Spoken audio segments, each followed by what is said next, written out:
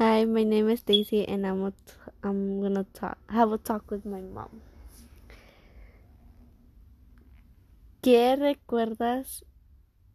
ca- ¿Qué, qué estabas pensando cuando primero me vistes?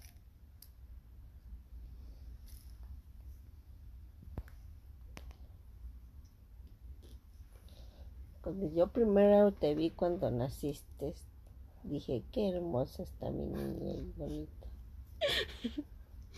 Okay. ¿Cómo escogiste mi nombre? Tu papito ya lo tenía escogido. Okay.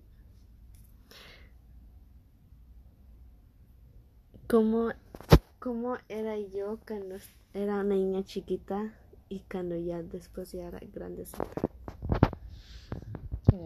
Eres hasta ahorita, desde que naciste y hasta ahora eres una niña hermosa para mí. Okay. Um,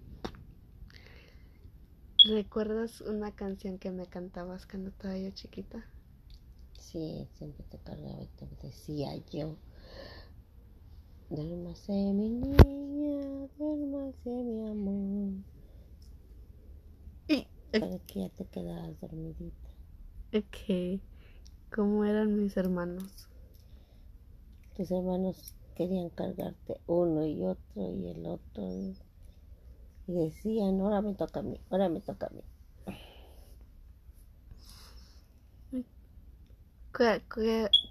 ¿Cuáles sueños tenías para mí?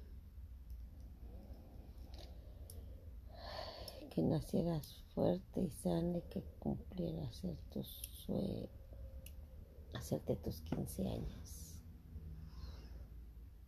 ¿Estás orgullosa de mí? Sí, por ser una niña hermosa y obediente.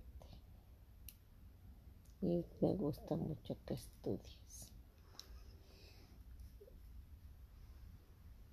Mm, ok, gracias por tu tiempo, mom.